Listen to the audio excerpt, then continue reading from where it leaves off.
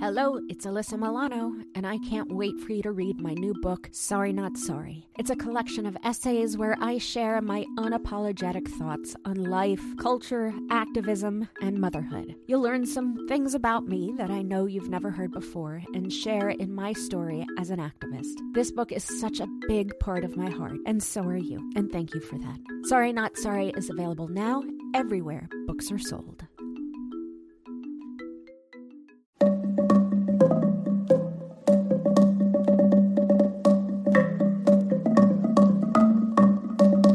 Hi, I'm Alyssa Milano, and this is Sorry Not Sorry.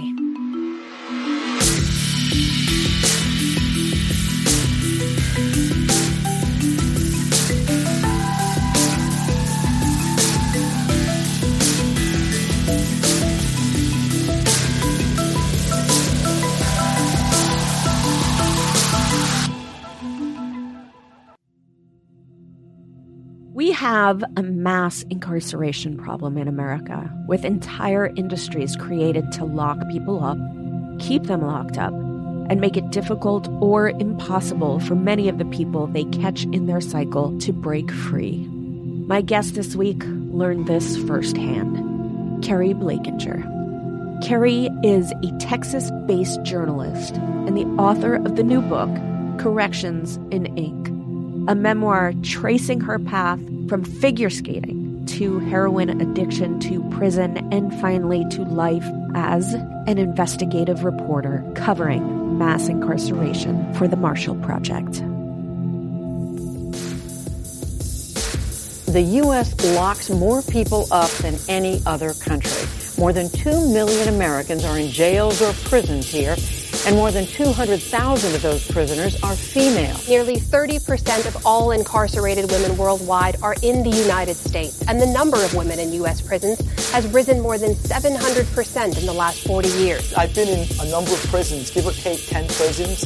I served federal, county, and state time, and there wasn't one prison I was ever in that didn't have heroin all over the prison. Here on the outside, it is a common belief that solitary confinement is only for the most hardened inmates, but not so. In some prisons, breaking basic rules or being caught with contraband will earn a prisoner time in the hole.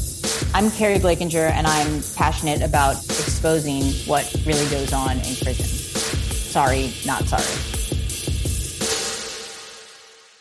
Keri, thank you so much for being with us today on the podcast. And I want to get into your book, but first, I'm wondering if you can take us back to who you were before the events that led to your arrest.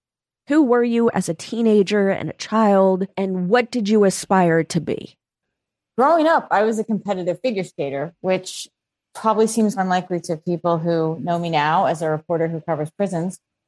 But I skated pairs, which is where the guy throws you around and it looks all dangerous and shit.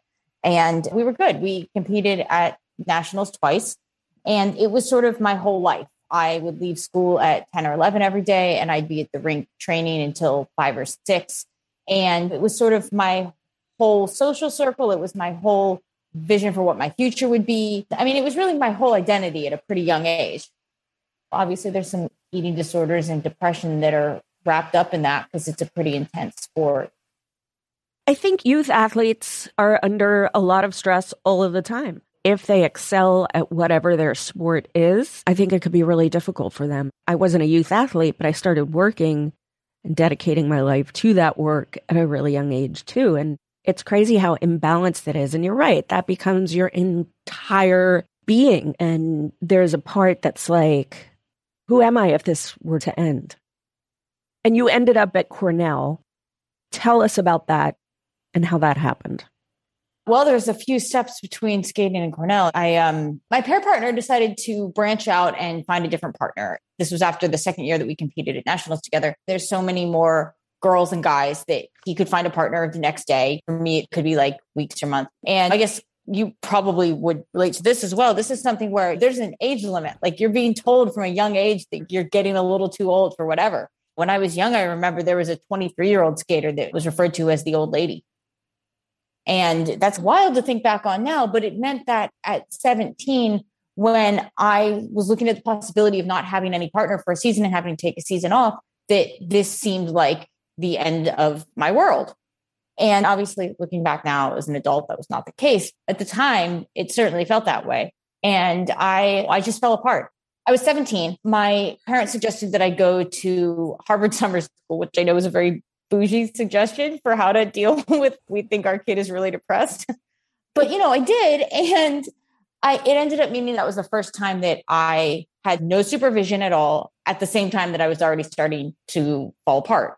And I ended up getting a little bit into drugs there, but it was more after I got back that I fell apart pretty quickly and ended up spending most of my senior year of high school living on the streets and doing sex work and shooting heroin. And off and on for the next 9 years, I was doing a lot of drugs and selling drugs to support my habit. And sometimes I was doing some college. I started at Rutgers and then transferred to Cornell. And I did okay in school, even though I was doing drugs. And it wasn't apparent on paper that I was addicted to heroin because I didn't have any rests. There was nothing that made it clear how bad things were going. When they send their child, their son, their daughter away to college and haven't seen them in a while, and then all of a sudden, their son or daughter comes back for a visit in the summer or after a break, and the parents notice that something is just off. Something isn't right. And usually when a parent has that initial gut feeling that something's off, they're usually right. So do you accredit that to being brilliant, being able to manipulate? How are you able to function and still have this other secret world? Like, how did you make them all intersect? Part of it was like getting really good at creative excuses for why I needed extensions on papers. But part of it was just because I was so convinced that if I could manage to stay in school, then I wasn't too far gone. That was my measuring stick. There was some hope, maybe. So yeah, I was the person that was, shooting up and then writing English papers. And are you comfortable talking about heroin? I mean, I did just write a book. I just don't want to be hurtful to your being. But there's a step in, I think, heroin use that I feel like once you cross the line to shooting up, there's got to be an element of almost, here we are. I did this, I crossed that line, and there's no turning back now. To me, just knowing how the human mind works and knowing how heroin and shooting up heroin in particular is very ritualistic. So I think I'm just fascinated by like that first moment where you're like, you know what, snorting this or smoking this is not enough. I'm going to shoot this into my veins. So I was in such a self-destructive place that I went to that very quickly. This was not some sort of long process of, just like frog in the boiling water type situation. I might have smoked pot a couple times and then did ecstasy and then did heroin. Like there wasn't some long progression here. So this was more about me self-destructing. I was trying to die without actually killing myself. Tell my listeners about your arrest. What happened? Yeah. So in 2010, by that point, I'd been using off and on for about 9 years. And in 2010, I was walking down the street with a small Tupperware container of heroin and encountered a cop. Someone had called the police for a suspicious person and they saw me and I saw the cop. I was pretty high. I saw the cop and I threw the drugs under the nearest car and someone saw me do that and retrieved them and gave them to the cop. And I was like, no, he wouldn't have known. But I was clearly acting like the suspicious person and got arrested and booked into the county jail. I was really lucky about the timing of that because I got arrested in 2010, which was right after New York had finished repealing the Rockefeller laws. For listeners who don't know, the Rockefeller laws were some of the most notoriously draconian 3 strikes laws from the war on drugs era. And in New York, you could get 15 to life for first-time nonviolent drug offenses in some scenarios. And had I been sentenced under the old law, I could have gotten 15 to life. Instead, I ended up getting 2.5 years. In 1973, New York State enacted the notorious Rockefeller drug laws. The purpose, they said, was to control the drug problem that ravaged New York. At the time, the Rockefeller drug laws were the toughest drug laws in the country. They funneled thousands of New Yorkers into prisons, but there was no measurable decrease in overall crime. Instead, the Rockefeller drug laws created a devastating legacy, introducing an era of draconian mandatory minimum sentencing that contributed greatly to America's current mass incarceration crisis. I mean, there's a lot of other factors at play there, race privilege and dumb luck of geography of having been arrested in a progressive county instead of a conservative one. Timing was also an incredible amount of dumb luck there. And just to fill our listeners in, what was that first interaction with police like for you? Were you like, oh shit, here we go, like game on? I was really high, so it was confusing, honestly. There's so many things about an arrest and a booking process that you get from TV, but that isn't necessarily like how it works. I think in TV, it seems as if it all makes sense. They telegraph what's coming next in the process. When you're actually going through it, no one's telling you what's coming next. You don't know how to get a lawyer or will one just appear. You don't know when you get your phone call or how long you're going to be waiting in this holding cell, or I didn't even know if my charges were serious. I had no understanding of how the legal system would work broadly, but also I think a lot of people don't know off the top of their heads what amount of what substance equates to what charge and will you get bail. That's not something that comes across when you're watching people get arrested. But as I was actually going through it, it was just deeply confusing. And I don't think I realized how much I didn't know until much later when I became a reporter and started covering criminal justice and actually understood the system.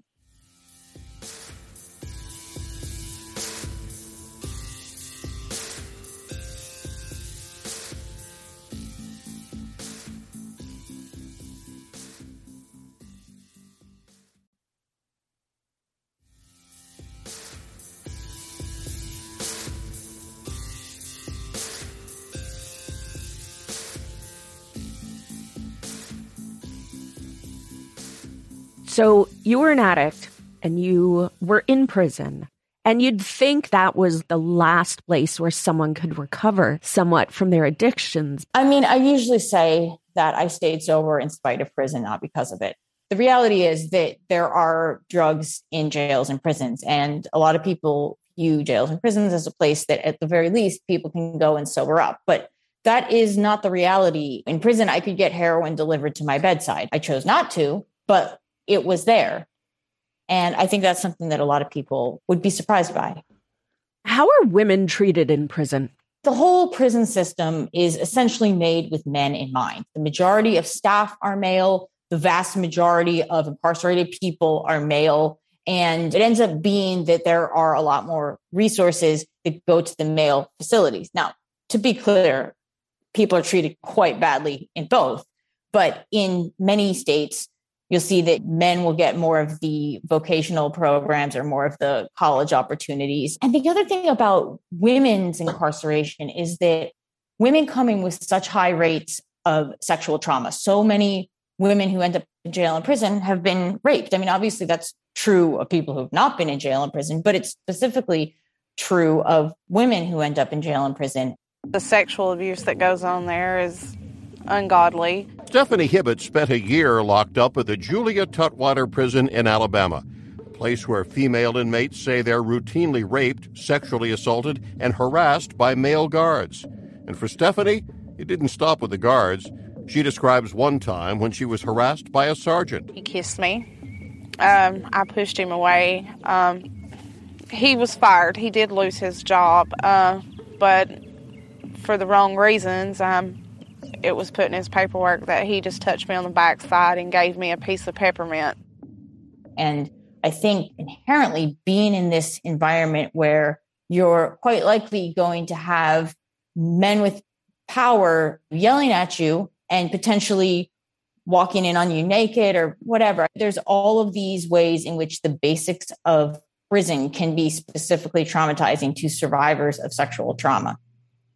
There's a story in your book about a new sheriff being elected and how that affected the way your prison was administered. Can you talk a bit about that?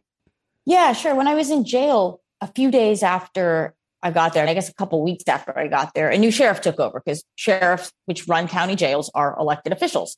But that means that they have a lot of control over a lot of the basics of what money is spent on and what the rules are and how jails are going to be run. So one of the things that he did to, show everyone there's a new sheriff in town, as it were, was immediately send dogs through all the cell blocks, like tearing up everybody's shit and just throwing all your belongings everywhere. And they didn't find any drugs. It was just, display of power. But they also did some other things, like took away vegetarian meals. I know that there are listeners that are going to be like, oh, they don't need, people who are incarcerated don't deserve their choice of meal. But this was actually a pretty easy thing to do since it's inmates that are making the food. And of course, this was a county jail, so people are actually not guilty yet. And he took away that. At one point under his administration, they also stopped administering Suboxone, which is a medication that is used to help deal with opioid withdrawal.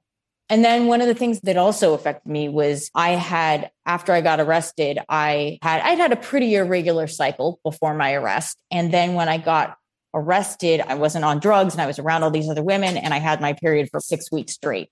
And I asked the nurse if there was anything she could do about it. And she put me on birth control to try to regulate it. And I did the depot shot. It worked great for 90 days. And then by the time that I was due for another one, that nurse was gone. And she said, oh, no, this jail doesn't do that. We don't give birth control shots. Like, I don't know what that was. So I ended up having my period for like 5 or 6 months straight after that. This sort of goes to show both the difficulties that women have when they're locked up and also the ways in which people in charge can make these sort of arbitrary decisions that can change day-to-day life so much. And we've just seen a progressive district attorney recalled in San Francisco because the public just decided it wanted to be tough on crime. What happens to incarcerated people when public opinion shifts and changes who runs the criminal justice system? Are there other examples? Even the Rockefeller laws that I mentioned, this was a product of tough on crime legislation. This is when Rockefeller was believed to be angling for, I think, a presidential bid at that point, and was coming up with tough on crime laws. But we also see this when we look at Clinton era drug policies. These are things that are elected officials pushing through laws that end up vastly changing the system. And obviously, on a more local level, when you're talking about district attorneys, it can make a huge difference in terms of what sorts of sentences they're offering, what sorts of plea deals they're offering. Most cases are resolved through a plea deal. And if you have a more progressive DA, they might decide to not prosecute certain types of cases, and they might decide to offer different amounts of time for plea deals. We need to reserve our justice system for real public safety challenges. In this memo to his staff, Bragg said offenses like low-level drug deals, prostitution, and fare evasion will no longer be prosecuted. And that's not all. Bragg also wants lesser charges for some lower-level crimes, including some robberies. It can make a huge difference just in terms of how much time people are doing and what offenses are actually getting prosecuted. I was thinking about doing this interview with you today, and I thought about how one of the things that just strikes me is that women in prison have been a particular focus of entertainment, often aimed for or at men. There's this cliche, like sexualization, this kind of sick fantasy of helpless women unable to say no or who are engaging in sex with each other for the gratification of men. And there's a whole slew of reality shows that pretend to give a real inside look at the jails, but those shows are more like Real Housewives of the Cell Block, right? It's not real. What does it say about us that we use women prisoners in these ways?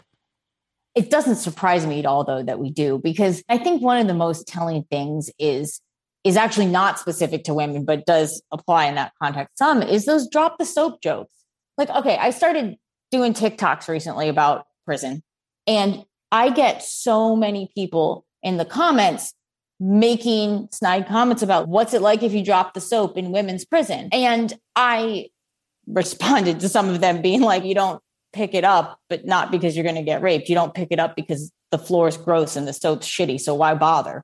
Those jokes are fundamentally rape jokes. They end up being misogynist and homophobic. And the fact that they're still so prevalent in 2022 makes it also not surprising that we're completely comfortable with making these jokes about women prisoners that many people would know are not okay to make about people who are not in prison.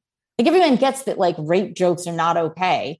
I don't know that everybody gets that. I really don't know that everybody gets that. But I don't know that they connect that sort of humanity to people who are in prison. And you're right. The people that make those jokes are just bad people, or have bad people around them that aren't willing to say, dude, like, that's inappropriate. I also think with women in particular, I think it highlights how we just don't take women's incarceration seriously. Like, prison is traumatizing in even the best case scenario. And I don't think that people take women's incarceration seriously as if it's just a timeout. Whereas I think people commonly understand the violence and some of the problems that exist in men's prisons. And those same problems don't necessarily exist in the same degrees in women's prisons, but there are other problems that are also quite bad. I think that's part of what that sort of trope about women just having sex with each other and it's some bad 70s porn. That's part of what that comes from, is this idea that it's not actually that bad. It's just fun and some orgy. There's a part of your book that talks about receiving treatment for hepatitis. And I'm going to read a little bit. About a week after getting a shot, you start to have symptoms that you are not sure if you're supposed to be having as like side effects or not. And you write, when you're in prison, you can't go get a second opinion. You can only take the word of a doctor who works for the same system that didn't want to treat you in the first place. That's so powerful. Talk to me about healthcare and really consent in prison. How does it work? Healthcare is so hard to get in so many varieties of basic care that I think you might assume people get, whether it's dental care or Hep C treatment, for instance. I had to fight for several months to be able to get Hep C treated. And in terms of like consent, I feel like I know that there are times when there's issues about whether a person wants to consent to the treatment that the prison wants to give them, but more often, consent isn't even the issue because you can't even get the treatment to begin with. Right. You talk about one of your proudest moments came in this arena when it comes to dentures. Tell us about that. After I got out of prison and went on to become a reporter who covers prisons, I discovered that the Texas prison system was not giving people dentures, which was shocking to me because right at a time in New York, the dental care was spotty, but people got dentures. I was shocked to see that Texas didn't do that. I think I feel real blessed that I'm being able to get teeth that make me feel better, and just go in and eat with the rest of the people and eat what they eat. Even I could smile better, So I feel all right. So I started investigating, and for about 11 months, I tracked down people who had no teeth and couldn't get dentures. I tracked down policies and data and collected letters and grievances and all this evidence to show what was going on. And it turned out that the prison system actually just admitted to a lot of it. Like, I spent all this time investigating things they just admitted. But it turned out they were taking, instead of giving people teeth, they would take the mess hall tray. And after I wrote about that, then the state decided to, under pressure from one particular state senator, John Whitmire, the state decided to buy a 3D printer and start 3D printing teeth. Wow. I have to talk to you about the business of prisons because it's really heartbreaking. You live in Texas now, which, like many states, makes liberal use of for-profit prisons. And I'm curious if you have any thoughts about just the prison industry and the related industries like for-profit parole administrators, bail bondsmen, and so much more that exist around prisons. So first of all, I think that although the profit motives are so concerning in so many realms of this, I think that people all the time, when I write about a story about something terrible happening in a prison, people will respond, I'll tweet it and people will respond, oh, for-profit prisons are so bad. But I think it's so important to understand that the majority of prisons in this country are not for-profit. And it's easy to understand why the profit part of it makes it particularly appalling, because you see there's the motive for things to be so bad. But things are quite bad, even when profit isn't at issue. But the other piece of this, aside from the actual for-profit prisons, which are clearly troubling, and bail bondsmen, which seem to not actually help public safety, which is, I don't know, what you expect the criminal justice system to do. But if all you're doing is determining if someone has enough money to get out, doesn't seem like that's helping public safety. Aside from those things, I think the less broadly talked about things are the really predatory practices by some of the phone companies and some of the tablet companies and commissary, all these things that prisoners can get. The prices are so jacked up. It was so expensive to call home when I was locked up, and it still is.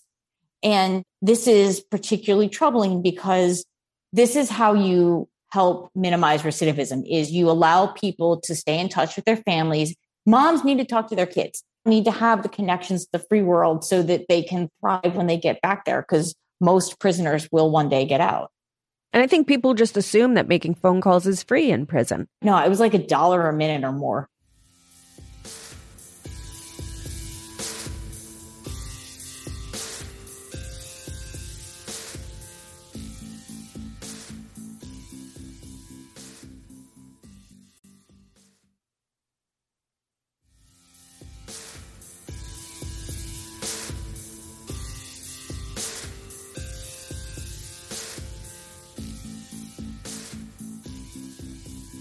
You served a little less than 2 years. What was life like when you got out?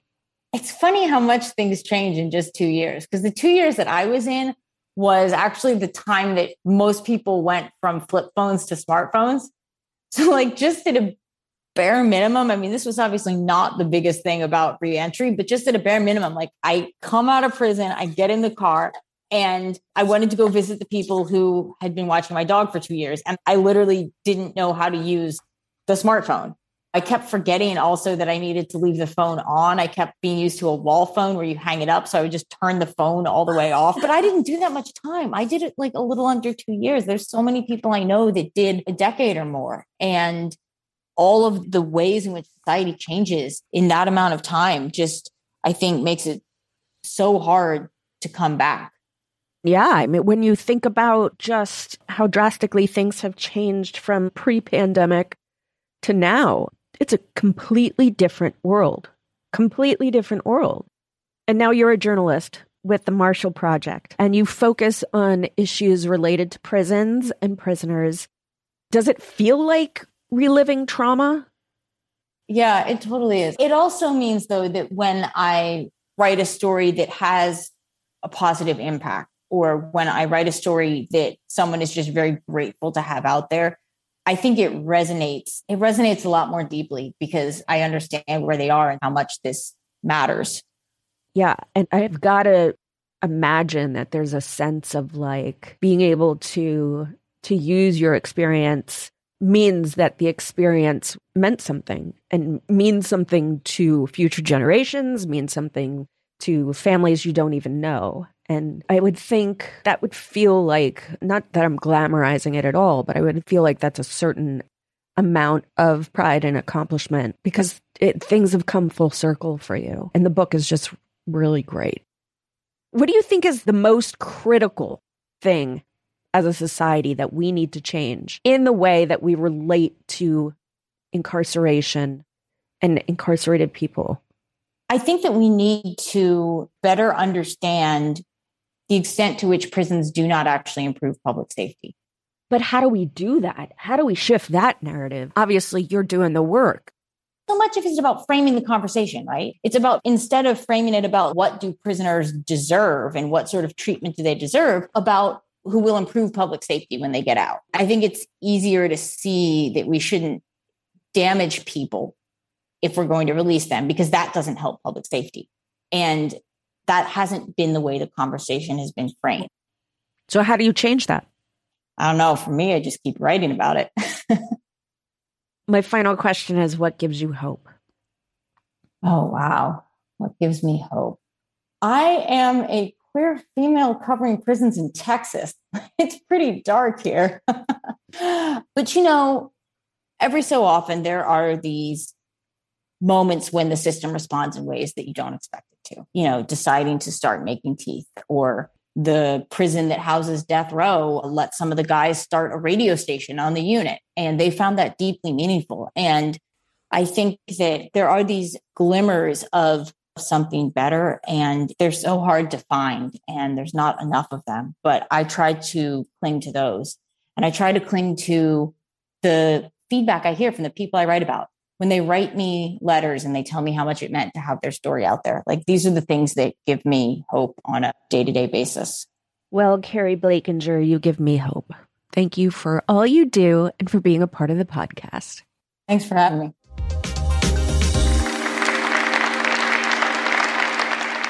The degree of civilization in a society can be judged by entering its prisons. This famous quote by Dostoevsky reminds us that to truly understand the progression of humanity, we should open our eyes to see how we treat some of the most unsympathetic characters in our world. How we choose to control, house, supervise, and treat inmates says a tremendous amount about us as a society. And while I sincerely agree with this idea, I personally think it doesn't go far enough. Some inmates are more vulnerable than others and more marginalized.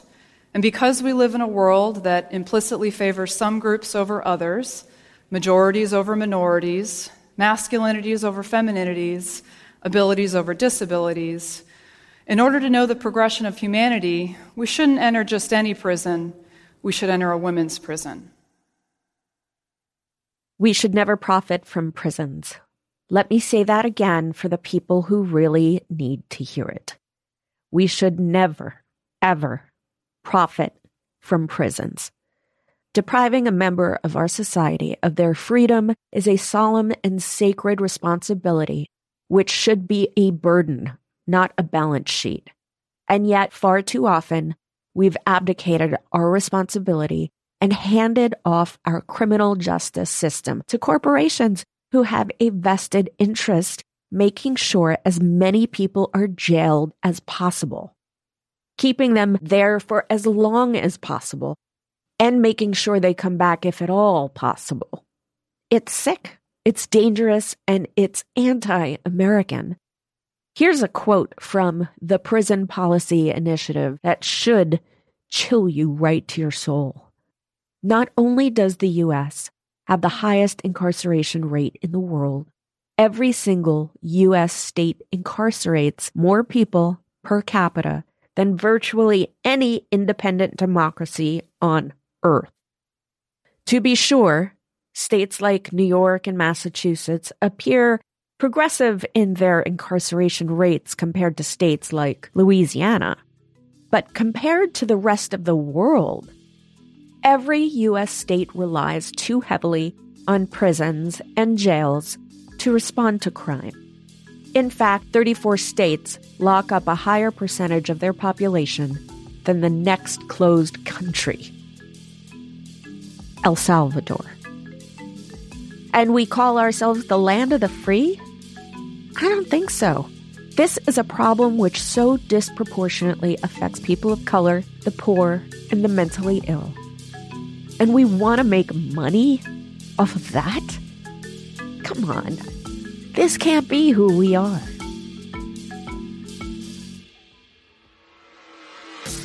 Sorry Not Sorry is executive produced by Alyssa Milano. That's me. Our producer is Ben Jackson, audio editing and engineering by Maciej Lewandowski, and music by Josh Cook, Alicia Eagle, and Milo Bugliari. Don't forget to rate, review, and spread the word. Sorry, not sorry.